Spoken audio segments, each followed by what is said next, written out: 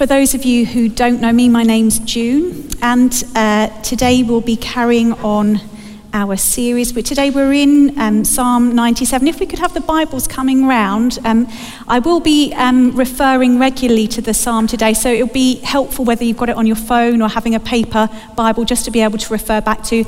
Keep me honest, make sure I'm not making it up as I go along. So this is in the Church Bibles, page 603. Psalm 97.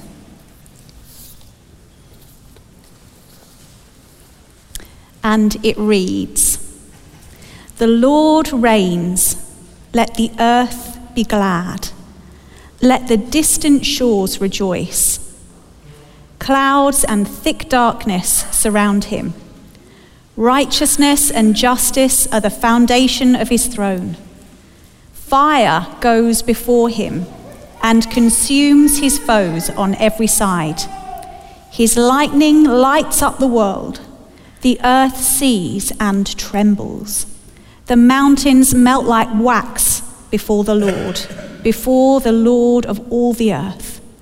The heavens proclaim his righteousness, and all peoples see his glory. All who worship images are put to shame. Those who boast in idols, worship him, all you gods. Zion hears and rejoices, and the villages of Judah are glad because of your judgments, Lord. For you, Lord, are the most high over all the earth. You are exalted far above all gods. Let all who love the Lord hate evil, for he guards the lives of his faithful ones and delivers them from the hands of the wicked. Light shines on the righteous and joy on the upright in heart. Rejoice in the Lord, you who are righteous, and praise his holy name." This is the word of the Lord. Thanks be to God. Amen. So we're carrying on our sermon series, which is Hits in the 90s. So today, just to get us going, I'm going to put you to the test a little bit. So no sleeping through this one, folks, I'm afraid. What we're going to do is see how many hits from the 90s, pop hits from the 90s, I'm going to mention in my opening. So you might want your fingers or a piece of paper to jot down. Are we ready? Well, that was very enthusiastic, wasn't it? Are we ready? That's much better. Okay, here we go. In society today, it is common people will have concerns about suffering, which build to a bittersweet symphony. People saying, I'm losing my religion. Yet, as we are moving on up in our forward way of thinking, we are discouraged from regret. We recognise everybody hurts, so don't look back in anger. We share posts like, love is love, yet wonder what is love? Fear of missing out causes us to say, I don't want to miss a thing, yet we miss the very things which are most important. It is vogue now that we don't speak of God, yet talking of angels is fine. We find ourselves worshipping the wrong things. We build ourselves a gangster's paradise. And I can only imagine that there are tears in heaven because it's ironic that the idols I might worship are killing me softly. May that never, ever be true of us. May we live to say, all I want to do is praise you like I should. I want to be more like Jesus. To a child, it will seem a long way off, but I hope that when I come to the end of the road, I can say that nothing compares to you, that everything I do it for you.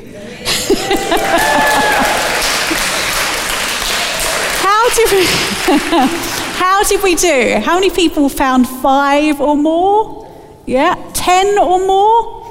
15 or more? 20 or more? Wow, well done, folks. There were a possible 23 there. Good work. Okay, so for some of us, we'll think about the 90s and the music from the 90s with great fondness, and we might have found that quite easy and exciting. For others, perhaps we don't enjoy pop music, or that just wasn't our era. Maybe we'd have done better if this sermon series had been hits in the 80s.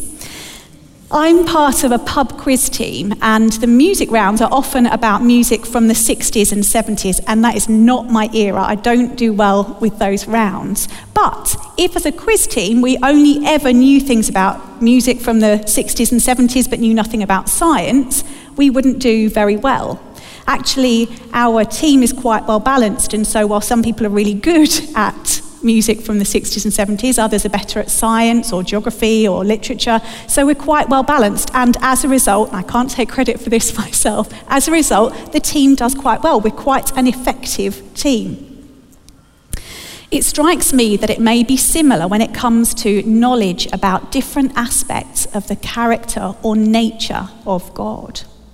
If we're only ever leaning into God's love and faithfulness without any awareness of the other aspects of his nature, perhaps we become a bit lopsided or maybe even ineffective. Our psalm today starts with the words, "The Lord reigns, let the earth be glad."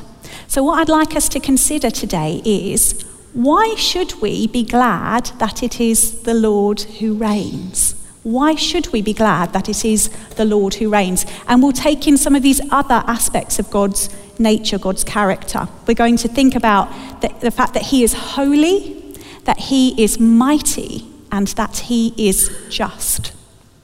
So, God is holy. One of the reasons that we should be glad that he reigns is that he's holy. And verse 12 tells us that we should praise his holy name, not his friendly name, not his faithful name, his holy name. Clouds and thick darkness surround him, we're told in verse 2. And one commentary says about that verse that it paints a picture of the unapproachable holiness and hiddenness to presumptuous man. God, without his own intervention and provision, is untouchably, unapproachably holy. Now, what do we mean by this word holy? We bandy it around quite a lot in church, don't we? When I use the word holy, I'm talking about this sense of God being separate from, utterly separate from, or set apart from anything which is bad, anything which is wrong, anything which is evil. He is without flaw, without blemish. The Lord reigns, and because he is holy, because he's separate from everything that's wrong, his reign is not self-seeking. And we might compare some of these ideas to reigns of governments and monarchies that we've seen throughout history and in different parts of the world. God's reign is not subject to bribery or corruption. It's not deceitful, oppressive, neglectful. It does not favour some at the expense of others. It is very, very good for us that it is a holy God who reigns. I wonder whether one of the things that we might learn from brothers and sisters from different church traditions is having a sense of, an awareness of God's holiness as we approach a time of worship. And by that, I'm not talking about what's happening for us externally, how we're behaving, but what's going on for us internally. This doesn't need to be a big, heavy thing for us, but I'm just pondering this question, and I ask it just as much of myself as I am asking you. When I come to a time of worshipping God, am I approaching it with the same attitude I might have going to the cinema? Or do I approach a time of worshipping a holy God with a sense of awe and wonder and even reverential fear? One of my phone contacts a number of years ago gave me a new number. He'd had to get a new number because he'd flushed his phone down the toilet mid-conversation. I remember thinking, I hope you don't multitask like that when you're speaking to me on the phone. It feels a bit over-familiar, doesn't it? And yet, when it comes to prayer, I wonder how many of us do grab a few minutes in the smallest room. And I'm not saying that there's anything wrong with that. Pray without ceasing, right?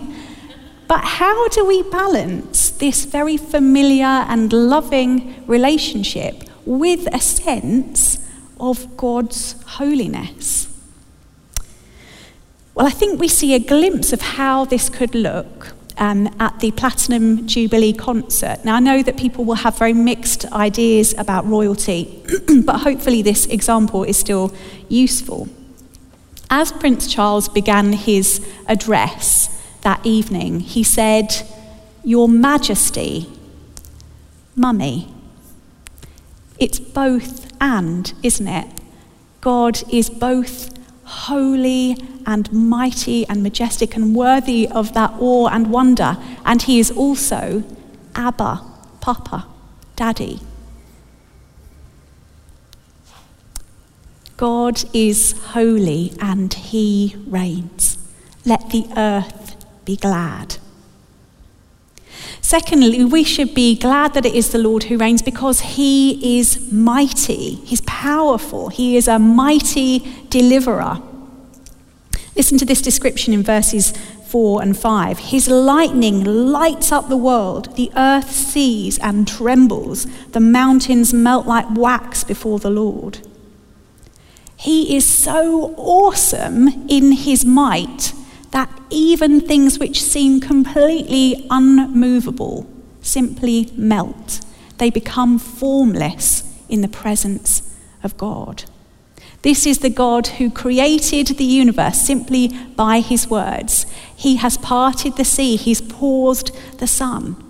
There aren't many things that we can think of as unmovable or unyielding as mountains, and yet they cannot withstand the Lord. He is not a little pet God that we keep in our pocket to please us. It is very, very good for us that it is a mighty God who reigns. Because if he is mighty enough that mountains melt before him, then surely he is mighty enough to deliver us, to separate us from the stains and the shame of our mistakes, to make us clean, to set us free, to bring us from death to life. He is mighty and he reigns. Let the earth be glad. In addition to him being holy and mighty, he is just. We're told in verse 2 that righteousness and justice are the foundation of his throne. So his very kingdom is established on justice, on fairness. Linda mentioned this when she was preaching last week on Psalm 96, that these two psalms in particular seem to be, scholars suggest that they relate to the time when Jesus will return. And when we think about that, when we hold that and the idea of God's justice in mind, things start to look slightly different. So verse 3, a fire goes before him and consumes his foes on every side. When Jesus returns, there will be judgment.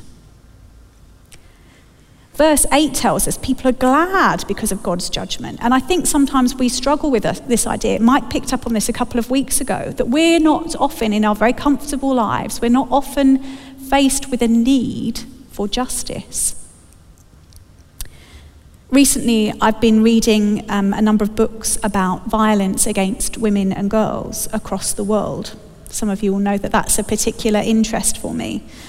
One book states, acts of violence against women aged 15 to 44 globally produce more deaths, disability and mutilation than cancer, malaria and traffic accidents put together. It's shocking. It's shocking. I have read stories which have haunted my imagination. Stories of girls married as children who receive such beatings and abuse that they choose to attempt to end their lives in the most torturous of ways. Of course, we could just as easily be thinking about injustices regarding racism or disability hate crime or all kinds of other issues. But it's as I think about this kind of injustice, I begin to see with fresh eyes what beauty and hope there is in a just God. Of course, when we think about God's judgment, it's not only related to those who we might want to think of as monstrous.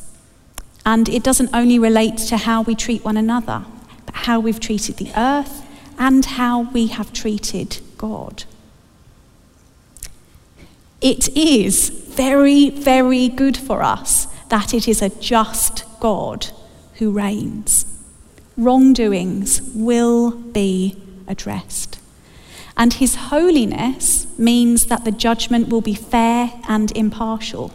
And his might means that it is not an empty, powerless threat. A fire goes before him. If this psalm talks about Jesus' return, it certainly has echoes of another point in history. We thought earlier on about this idea of clouds and thick darkness covering the Lord, and it reminds us of another time that darkness covered the Lord for 3 hours as he hung suspended between heaven and earth. As this holy God took our wrongdoing upon himself. As this mighty God surrendered to human cruelty. As this just God took undeserved punishment. Our psalm talks about the earth trembling as the Lord lights up the sky with lightning.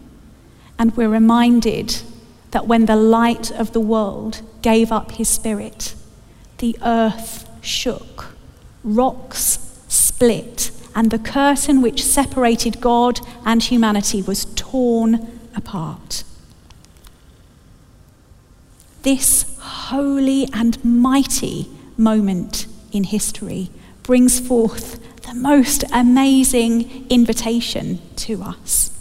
We are invited to know this mighty, powerful God, to approach this holy God, to be judged as righteous by this just God, simply by trusting in God's gift of righteousness to us. We can be judged as having the same righteousness as Jesus. Have you ever heard an invitation as amazing as this?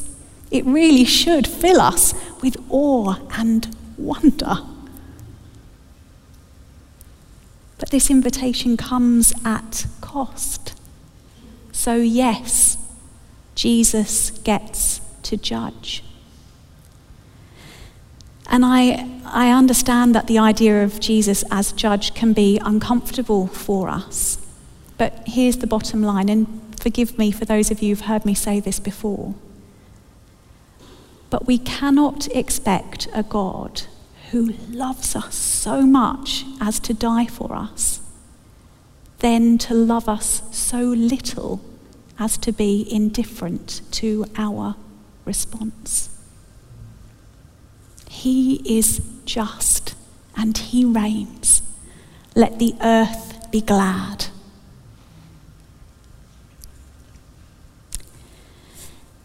I went to the first Invictus Games for military veterans a number of years ago. And this was to see the cycling. One of the recumbent races was particularly memorable. I think we've got a picture of it here. Yeah, so here they are, JJ Chalmers, Paul Weiss and Robert Cromley Hawke. And it was obvious in this race early on that Team GB was going to be taking gold, silver and bronze. The only question really was who was taking gold.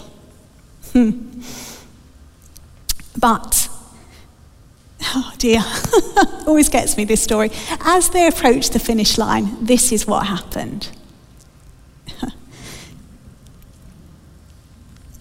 They crossed the finish line together, hand in hand. I love that they were able to share the victory, to share the glory, the accolade. They were each prepared to forego personal glory for the sake of something greater. And of course, it reminds us that Jesus was prepared to leave the glory of heaven, to forego all of that for the sake of our salvation, in order that this wonderful invitation could be available to us. It is truly beautiful. But please know, when it comes to the lordship of our lives, there is no sharing the throne. There is no sharing the crown. Are you glad that it is the Lord who reigns? As I've reflected on this, I think the times that I'm most glad of God's reign are times that I'm most surrendered to him, contented in him, resting in the knowledge that I'm loved by him. At other times, I have to confess that I find myself to be indifferent to God's reign.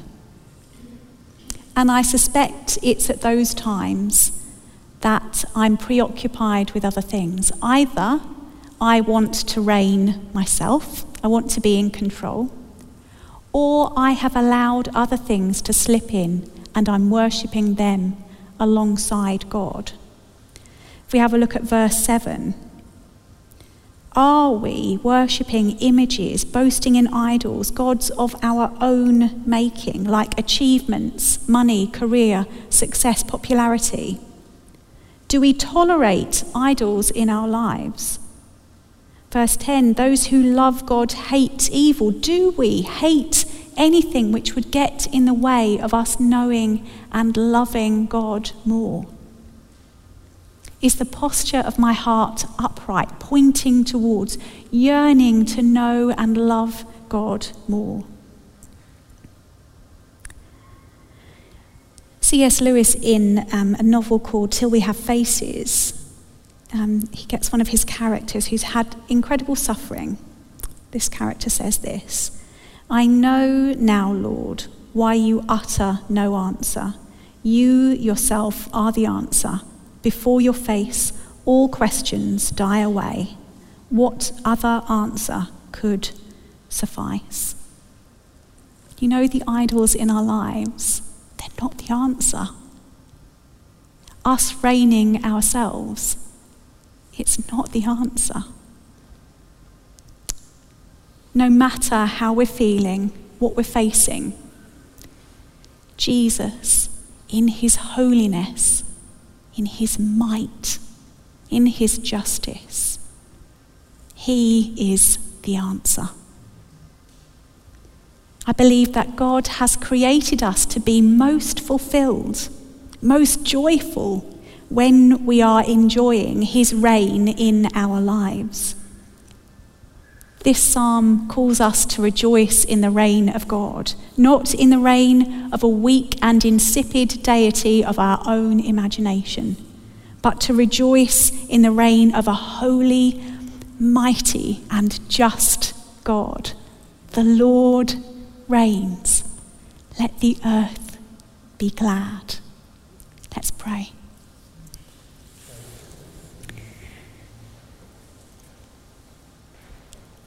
Oh, Lord God, we thank you so much for your word.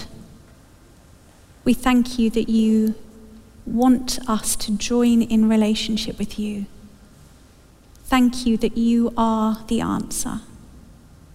And Lord, even now I want to pray for people who perhaps have experienced that sense of injustice or abuse in their lives. And Lord, I pray that you would bring comfort and restoration.